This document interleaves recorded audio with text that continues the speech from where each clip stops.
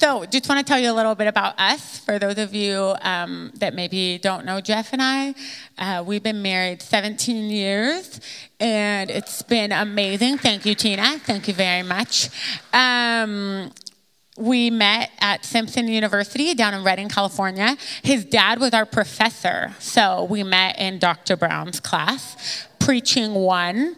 And Jeff would always make me laugh, and then Jeff would get in trouble because I have a loud laugh, and I'm just loud, period, but also my laugh is loud.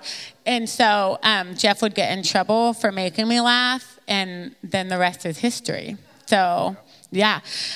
We have 4 amazing children that I love very much. Caleb is, there's my cute family. Caleb is a 7th grader over at Parish Middle School. And Samaria is a 5th grader at Grant, and she's actually here this evening with us. And then Isabel and Olivier, those precious little Congo cuties, they are 3rd graders out at Western Christian. So that's a new adventure to have them at a different school, kind of across town, like way across town. It's a drive. But it's been a really good fit for them, and so we're really grateful for that opportunity. We have a dog, Kiko. He's a little mini Australian Shepherd, and he is awesome. He's amazing. Our chocolate lab, we had her for 13 years, Allie, R.I.P. Allie. She was the best, right? Right, Anna? Like Anna knows. She was one of my D group girls for a long time. And Allie was a pretty amazing dog. But this Kiko, he's got something going for him. He's a rock star. Yeah. Yeah, I don't believe in what do I call it? Rebirth or not rebirth? Reincarnation. Reincarnation necessarily. Good job, Kara. But way to go, jet lag. This dog is... That's fair. That's fair. This dog feels like our old dog, reborn, just super chill and a blessing. Hey, tonight we're going to talk about prayer. At least that's what they've told us that we need to talk about. And we do have some thoughts to share about prayer, but I want to just set the stage real quick, because whenever you bring up prayer with people who may have been in the church for a long time or grew up in the church or have heard that word for a long time, which I'm guessing some of you in this room are in that boat. What tends to happen is shame can rise, because when maybe even as I said the word prayer, you immediately heard, "You don't do that enough." Or something in the back said, "Oh, this is going to hurt because you're bad at this." Or because you're not where you want to be in this. Now, some of you may be rock stars and actually should be up here teaching.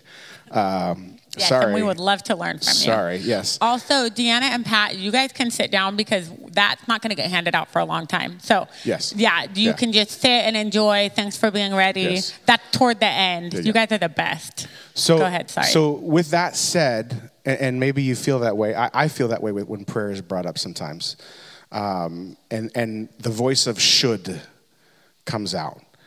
And can I just say in this room, let no shame rest on your shoulders as we talk about this. Prayer was not introduced by God so that we would feel burdened. Prayer, I'm trying. That's right. Amen. Prayer wasn't introduced by God so that you would feel shame or burdened or feel like you don't measure up. So I just want to speak to shame in the room, because I'm in that same boat. I'm already feeling it, and I'm speaking about it. But no, this is, if you feel shame, tell that voice to go to hell. Okay? Because that's where it's from. That is not the voice of God tonight. So if you feel that you know what it is, that feeling of I should write this down and make sure I do this every single day. That's not the heart of God. That's not our heart tonight. Okay? This is an invitation. Prayer is an invitation for us. Yes? Amen. Cool. Amen. Yeah, and we're done. Just kidding. We're going to pray for 35 minutes. And yes, I think a lot of times what happens with most things in our life, a lot of where we get our ideas about it are from our childhood, right? Like how we grew up, what we were exposed to, what we heard, what we experienced. And so Jeff and I just want to take a minute or two just to tell you a little bit about how we grew up with prayer and what kind of thoughts and ideas we had. So for me, I grew up with a single mom who is pure gold on legs. And it was me and my sister. My sister is 10 years younger than me. And from my earliest memories, we went to a small Methodist church, like A-frame, steeple, the bell, they rang the bell, like the whole nine, like the storybook kind of church. And it was always the doxology and Apostles' Creed and Lord's Prayer. Like those three I learned very young and like, yes, okay. So every time the offering is brought forward, we stand up, and while the elders are walking forward with the offering, that's when you sing the doxology, and then we would do the Lord's Prayer, and then Apostles' Creed as well. So those are like my early church prayer memories. And then I would say at home, it was very much pray before your meals because you're really thankful for your food, and pray when somebody's sick or like dying or somebody's sad. I don't have a lot of memories of just praying from a place of gratitude. And not that my mom wasn't a grateful person or I wasn't, but that just wasn't what I grew up with. Prayer was usually like oh shoot, we need help real bad, please help. And then like thanks for the grub. And then at church. It wasn't necessarily a language or like a consistent thing. I don't know if anyone can relate to that, but that was kind of my experience. Mine's a little bit similar. I grew up in a home, my dad was a pastor, and my mom played the piano for the church because that's what pastors' wives did in the 70s and 80s, right? They don't do that so much anymore, and that's fine. But that was my growing up experience was in a pastor's home. Being in a pastor's home, at least where we were in the East Coast in Virginia and Wisconsin and Florida. It felt like you were in a fishbowl. Any PKs in the room? Any pastor's kids in the room? Yeah. We'll have a support group outside for you. And Sam, oh yeah, you are one, aren't you? That's great. You can come too. So it felt like you're kind of in a fishbowl, like everybody was watching you as an example, right? Like you're the pastor. I feel like there should be some sort of like, you kind of are farther along in this whole journey than the rest of us, hopefully. But there was also this negative side of it that there never was the freedom to mess up. There never was freedom to be human, really. And so that ingrained in me very early on a negative attitude towards prayer. And really anything that was considered should be a part of the Christian life. So Bible study, devotions, they called it quiet time back then. I don't know if we still call it quiet time. I've tried to not use that term because it's got so much baggage in my brain. But even though quiet time by itself is great, I love quiet time. But as far as how they described it to me back then, my dad is an analytical person. He loves books. He loves information. It's what makes him a great preacher. But when it came to describing or modeling things of the faith to us, it was very much head-oriented. So we knew how to do prayer. And I didn't mistakenly say do prayer instead of pray, because we knew how to do prayer, but we didn't know why you prayed. We didn't know what was the heart behind prayer. We didn't know the heart behind a lot of things. That's just how we grew up with my dad. My dad loved us very well, but it was always about the head. So that formed me in my early years. I didn't really accept my faith as my own. At 5 years old, I did our version of going forward to the cross and pounding a ribbon.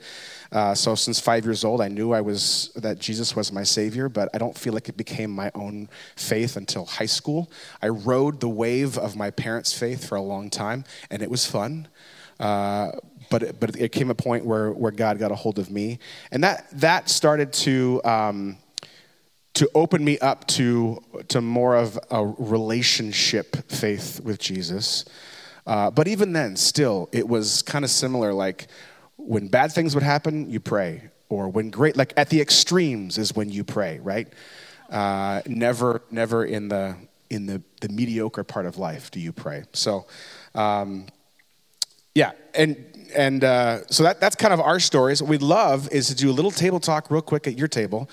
And would you go as deep as, if you feel comfortable, just share what your prayer journey was like in your childhood years, or at least at the beginning of your faith. If it wasn't in childhood, maybe it was later on. But yeah, because if you just accepted the Lord last month, you might not have a prayer experience as a child. So maybe just kind of your experience, whether it be whatever part of your life. If you feel comfortable sharing that, we'll give you guys a couple minutes at your table to chat about that, and then we'll come back. Talk amongst yourselves. Mm-hmm.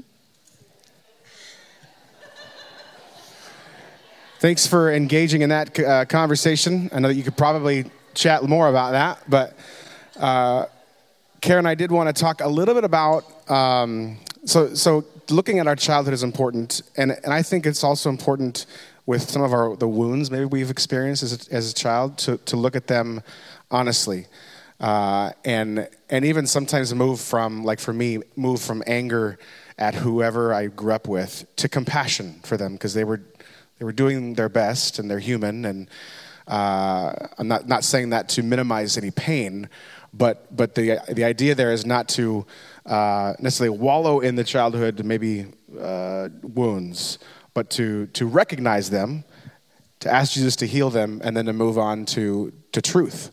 And so that's what we want to do tonight. But we also want to share what we've been married for 17 years, like Kira said, turning on 18 in May. No, is it? You were wrong. Yes. It'll be 17 in May. Jet lag. It'll be 17. Yeah. If I made that mistake, I can't use that excuse. No. So in those years, that you heard our story kind of growing up, but for us in our marriage, we learned a lot about prayer. And there's a couple stories for us that rise to the surface, and we just want to share those stories, share with you what we learned from those stories about God and specifically about prayer. So take it away, babe.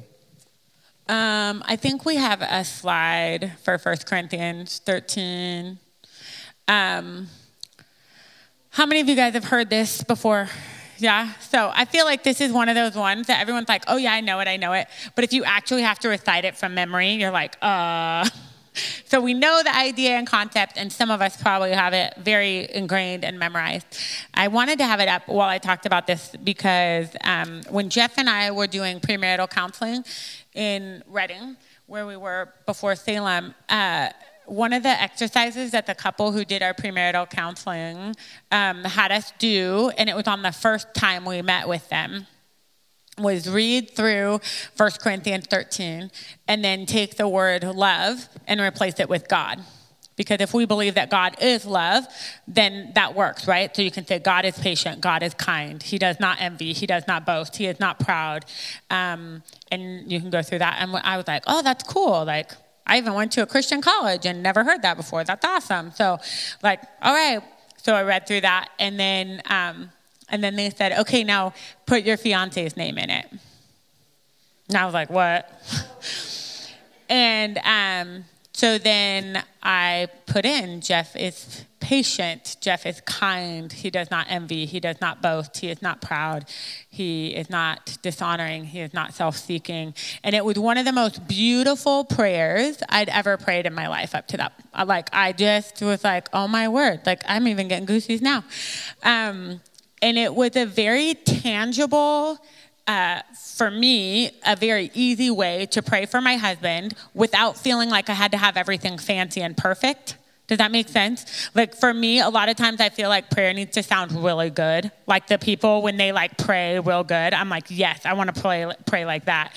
And one of my favorite prayer warriors, her name is Shamala Krishnan. And some of you might have been here when her husband Sundar and her came to speak. I think it was a Pentecost weekend.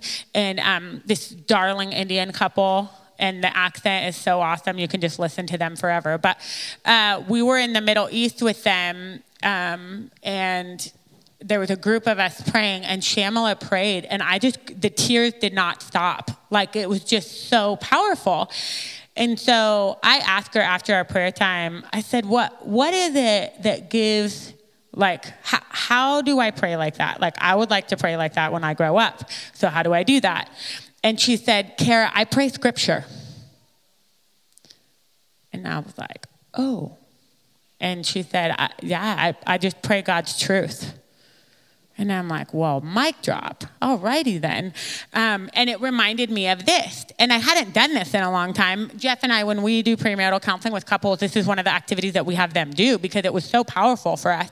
And so I think as we share, we also want to hopefully give you a few ideas or maybe some tools to put in your pocket that you can even try out. So maybe you put, for some of us, we might not have a spouse. Maybe we're widowed. Maybe we're single. Maybe we're divorced. Maybe I don't know your specific situation, but you can put anybody's name in there. So anybody that you love and you want to intercede for and you want to bless them and you want to pray for them, like you get to do that. Once we accept Jesus as our Lord and Savior and we know like we can't do this on our own, we get the power and authority, the same power and authority that conquered the grave, like literally brought a dead man to life for eternity. I mean, that's an incredible amount of authority that we have as followers of Christ. And we get that. So when we pray, whoever it's for, or whoever you're wanting to bless or intercede on behalf of, one of the tools that we have found to be very helpful is using scripture. And this activity was one that was a real game changer for us early on in our marriage. Yeah, and just to add on to that, I feel like it completely like took the landscape of or our perception of prayer and just did this. Because it was like, you ever feel like you're just praying the same thing? Help. Help. Yeah. Help. Or even like you're like, I wish I could use different words. Like I feel like my heart just wants to, like I need a biblical thesaurus or something like that I can use in my prayer. It completely gave us 66 books of things we could pray. We sit in the Psalms and not just read it, but use it as a tool for engaging with the heart of God. Like pray it. Another thing Sham said that hit me was there are amazing stories of God doing miracles, right? All in this book. That's the same God we serve. So why aren't we praying for him to do it again? We sing that, right? That song, Do It Again. I've seen you move the mountains. I believe you'll do it again. Let's pray that. Let's pray that God brings peace in places of chaos and strife. Let's pray that God, and be specific about it. God, would you open the eyes of our leaders in America? Would you, whatever, right? So it totally took the playbook, if you want to call it that, of prayer and swung it wide open. And it also, at least for me, gave me a desire to read scripture because I'm like, wow, if I can pray this, I probably should read it. And I'm a pastor, so I probably should read it too. So, professional Christian. Yeah, I'm a professional Christian, right?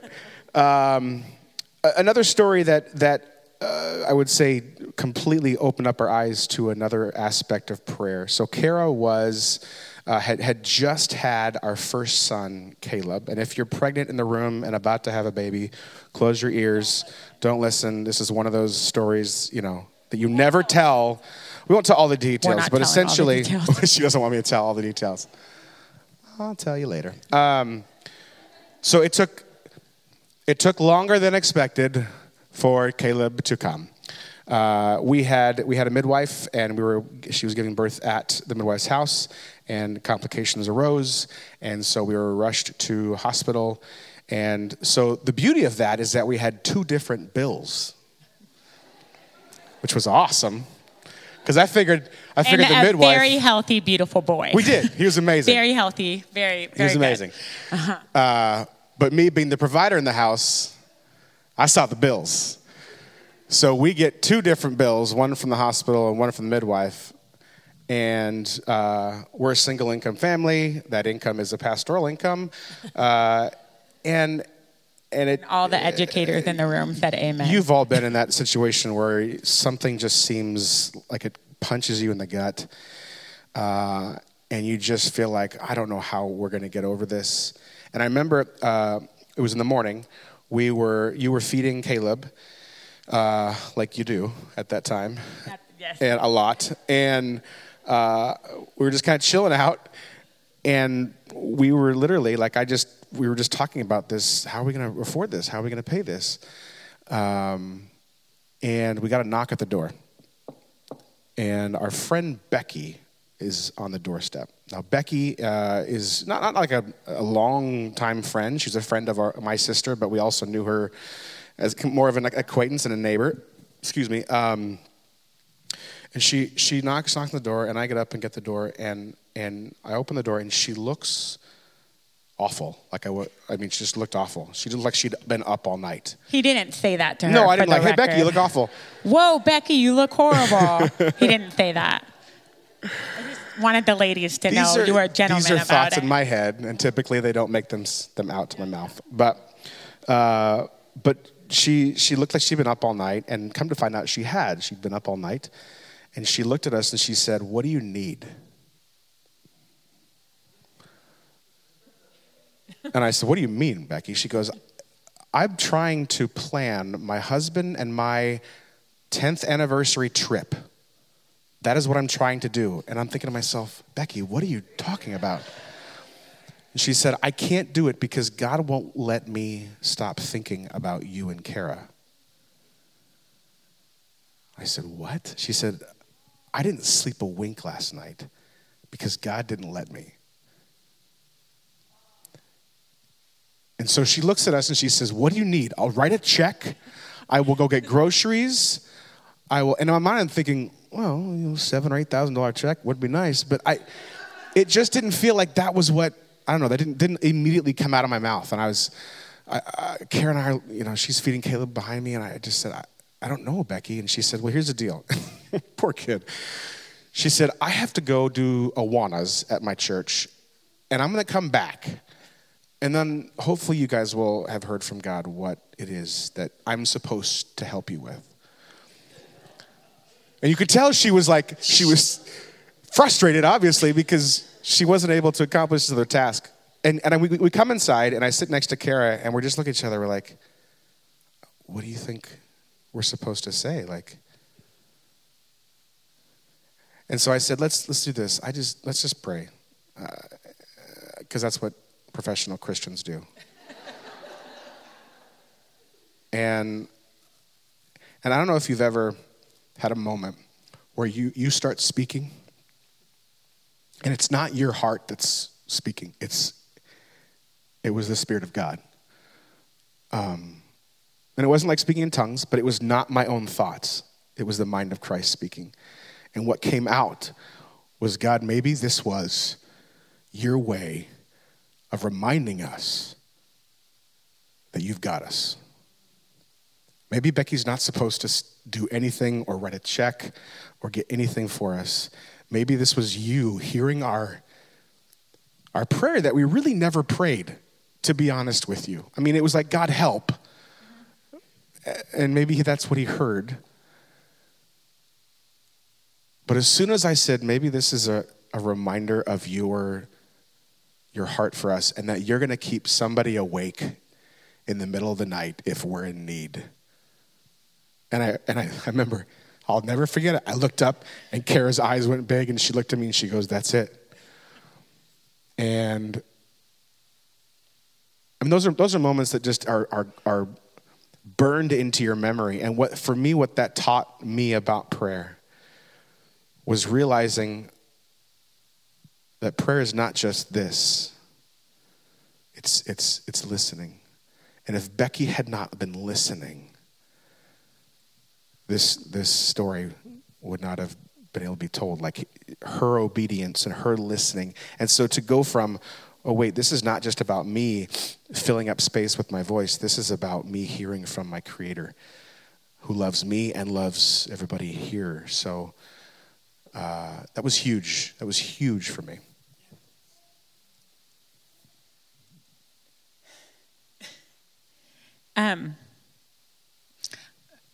Another thing about prayer for me personally, and I'm sure I'm the only one that struggles with this, is comparison, right? Nobody else struggles with comparison at any time. Cool, good. All right, so all of you can teach me later about how not to struggle with comparison.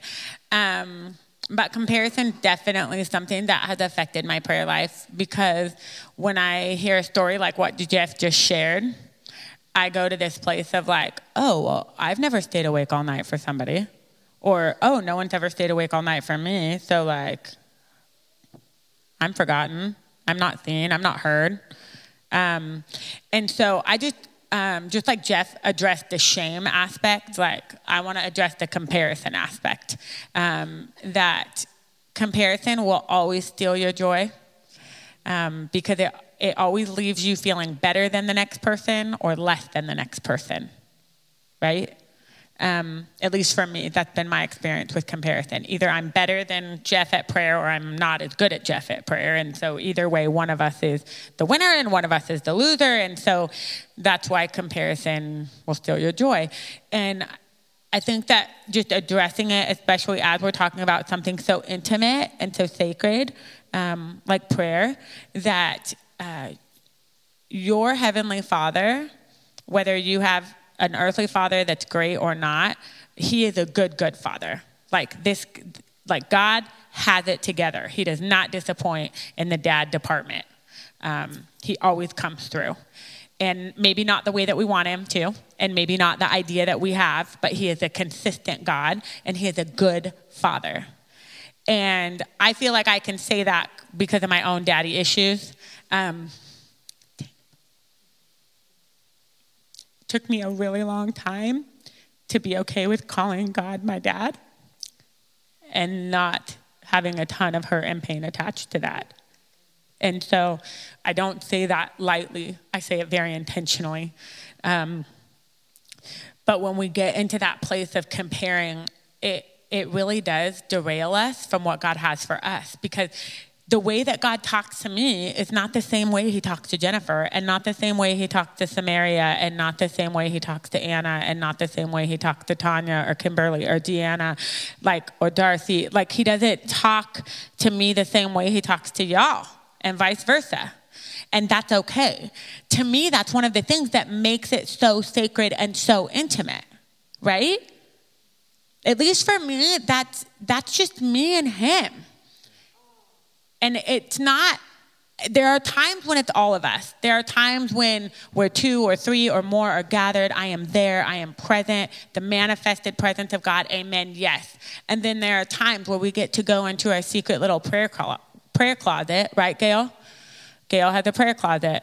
I'm sorry. I'm sharing that without your permission. There you go.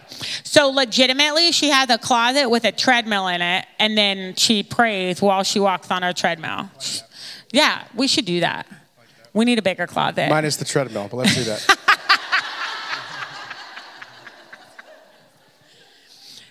And that's how Gail experiences prayer with God. That's not how I do it, and that's okay. That doesn't make her better or me better. It just makes us different. And it means that God is meeting Gail in that closet. Gail is someone that I take my prayer request to, because when that woman prays, God listens. But also, there are different ways, because we're all different. And so we're going to experience prayer differently. And so in the name of Jesus, we just silence comparison as we talk about prayer and our own relationship and our own conversations with God. Don't let comparison be a distraction in your prayer life. One of the things that we, over the last probably 10 years, that shaped a lot of our current attitude towards prayer, and I feel like this is probably at the bottom of all of our belief about prayer is our belief about who God is. Because if you believe that God is, I don't know if you guys heard Melissa Garner's testimony video this weekend, but he talked about God. Her image of God was that he was Emperor Palpatine from Star Wars, like the electrocution guy. Like that was her view of God. And it's funny, but it's sad. That really is a lot of what we've been given from how it was shown to us or whatever. This is our image of God. And so if we hold on to an image of God that is angry, that is frustrated at us, that thinks that is like, come on, get it together.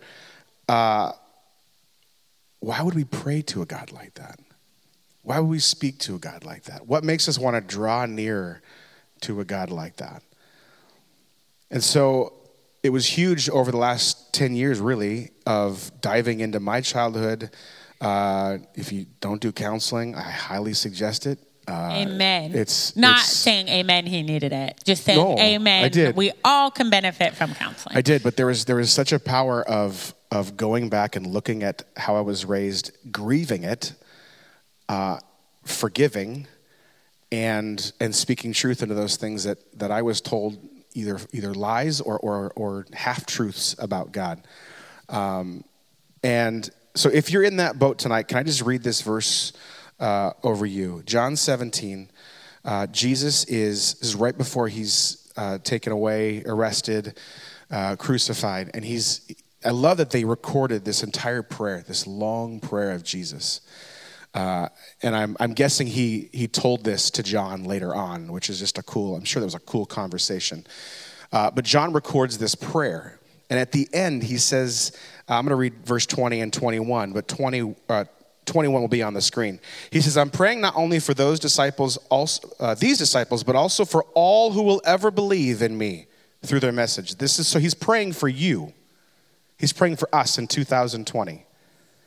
He says, I pray that they will all be one, just as you and I are one. As you are in me, Father, and I am in you. And this is where it blew me away. And may they be in us, as Jesus. Oh, wait. I'm so sorry. I went to the wrong part. Hold on. 2 verses later, I was getting to the good part. 2 verses later, he says this. I am in them, and they are in me. May they experience such perfect unity that the world will know that you sent me, and here's the kicker, and that you, the Father, love them as much as you love me. I sat on that for a while, and I was like, wait a second, Jesus, you're saying that the Father loves me just as much as he loves you, his Son. It's really easy for us to think of God loving other people, especially for God loving Jesus. But when's the last time you took that and said, that's the same love he has for me? May that heal some of us in the room and start to heal the father wounds. May it start to heal some of the untruths we've believed about God. The pictures that Jesus, read through the Gospels and listen to Jesus' voice. The Bible says he is the image of the invisible God. Hear Jesus' voice when you pray and when you listen. Hear his tone. Hear what he would say. Because when I started to change by the power of the Spirit, when he started to change in me and heal those wounds and replace the lie for the truth, you start to pray differently. You start to ask differently. You start to approach the throne differently.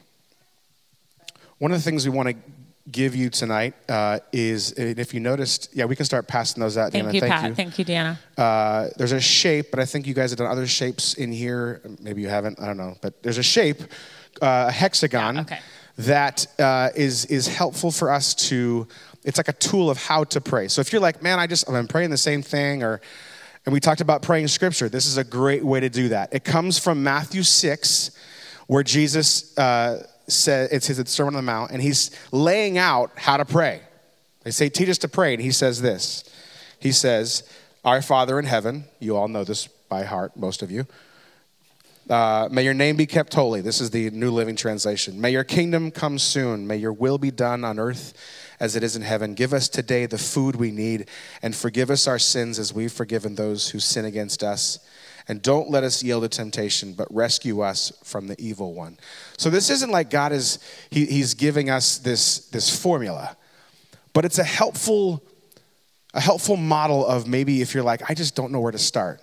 Here's something to help you start. So each side represents a different part of the prayer. I'm going to take you through it quickly, and then I just want us to do it, just to try it out, okay? So the top one is all about God's character.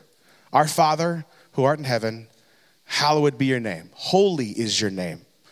It's all about God's character. Jesus shows us that we can interact with God in an intimate manner. He's our Father. Jesus was the first one to call his Father Abba, Daddy. I love that. I don't know if you've ever used that word in your prayers, but it changes how you start to think about God. Daddy changes it. He is in heaven and deserved to be holy, respected. We are in awe of him. He's both our Father and our King. So start with his character. God, I'm just reminded today of how loving you are. And this doesn't have to be this, King James Version is a great version, but that's not how you talk to God. Don't worry about it. Let your heart just talk about his character. The next one, may your kingdom come, may your will be done. It's all about his kingdom. When you surrender to God as Savior of your life, you recognize that he is Lord, and you want his kingdom to advance on earth. So the next part of the prayer might be, how can you be a part of his kingdom advancing on earth? We talk a lot about our city being a city at peace with God. God, how does that look like for me? What part do I play in that? Okay, so first part's his character. Second part is his kingdom. Third part is his provision. Give us today our daily bread. Jesus shows us that we can admit our need to God. I think some of us are afraid of that. Either we're afraid or we're afraid that God's tired of us. That's a lie. Wait, say it again. That's a lie. So that's a lie. Read the parable of the persistent widow sometime. This woman comes and is persistent and just keeps coming and coming and coming. And after a while, the king blesses her. There's a picture of how God doesn't want us to give up. You've been praying for something for years. Keep asking. Keep asking. So we have physical, we have spiritual, emotional needs, and we can trust that he'll provide for our needs. The next one is the forgiveness of God. The prayer goes, forgive us our sins or our debts as we forgive those who sin against us. When we sin against God, we're basically telling God that he and what he has provided for us is not enough to satisfy us. So it's healthy, it's good, it's part of our relationship with God to confess our sins against God and others, as well as follow God's example by forgiving others. So maybe God brings someone to mind in this part of the prayer that you need to forgive. It's like, God, help me forgive that person. Help me give up bitterness. The next section is all about God's guidance. Lead us not into temptation. God wants us to go into the world to share his kingdom, but we should not be of the world and succumb to its temptations. We should pray for God to guide us in our interactions with the world as we seek to join in his mission. So praying for his guidance. God, show me your heart for my neighbors. Show me today how I can love my kids more and more like you. The last part is the Father's protection. Rescue us from the evil one, he prays. We're in a spiritual battle, and the enemy wants to lead us astray from what God wants us to do. So we pray that God would protect us from temptation and spiritual warfare as we're doing his mission here on earth. So this is meant to be a help. If you feel shame, no. If you feel comparison, no. This is meant to be an invitation to help. There's other ways. If you're not doing the 3 pauses that our church is doing, that's another invitation. There's many ways that you can catalyze a conversation with God. Some of you are like, I've got this down. I don't need this. Great, wonderful. But if this is something that goes, I might be able to do this. And it might be just a sentence or two for each thing, but it just helps inform our prayer life. So real quick, can we just do this with you and God by yourself? I'm just going to speak out the side as we go and take a moment and practice this. Practice praying to God in these areas. So first, let's just pray to God and thank him for his character, okay?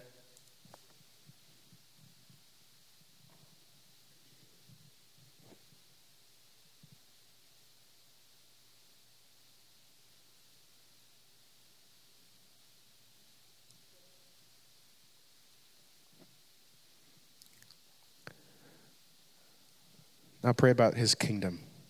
God, how do you want me to be a part of your kingdom advancing on earth?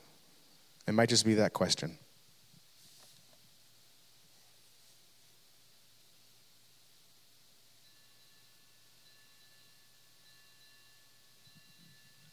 Now pray about his provision.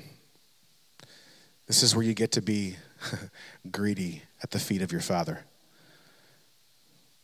Maybe it's a prayer you've prayed for years. Pray it again. Pray it again.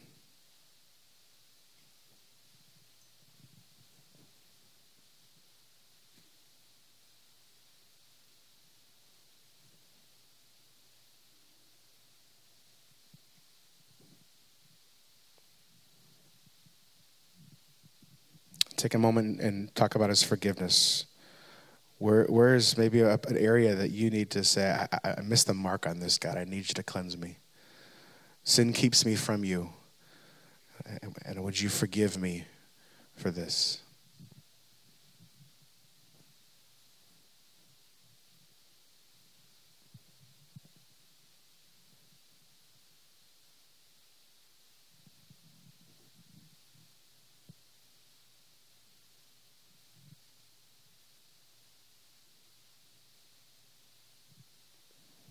Move on to guidance, the Father's guidance.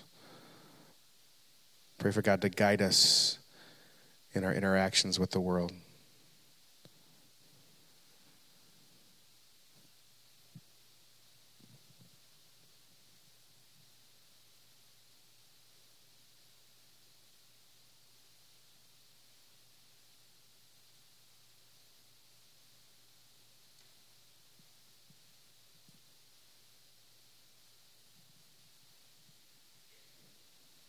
And lastly, let's pray for his protection.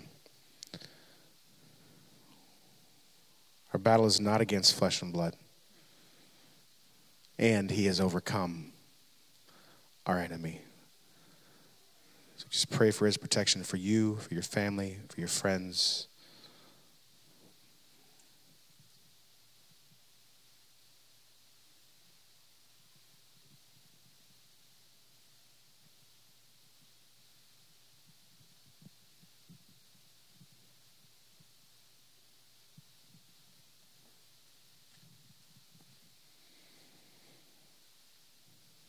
Amen.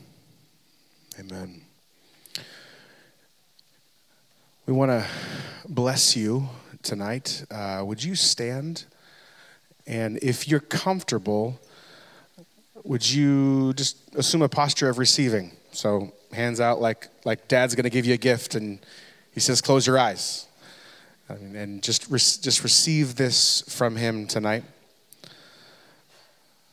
Again, our heart tonight was not to put burden or put a yoke. Jesus calls that a yoke.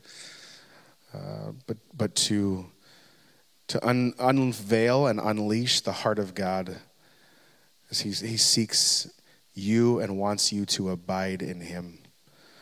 So I hope that was I hope that's what he did. But here's our benediction. I bless you with the knowledge that God your Father loves you as much as he loves his own Son, Jesus. And that this knowledge would cause any false images of God to fall and crumble in Jesus' name. I bless you with a renewed passion to speak to God and to listen to God. I bless you with a redeemed definition of prayer, one that is not a weight or a burden, but is a divine invitation to commune with the one who is King and Father. He is a good Father who rejoices over you, who is not mad at you, but is gracious and compassionate, slow to anger, rich in love. And in Jesus' name, everyone said, amen.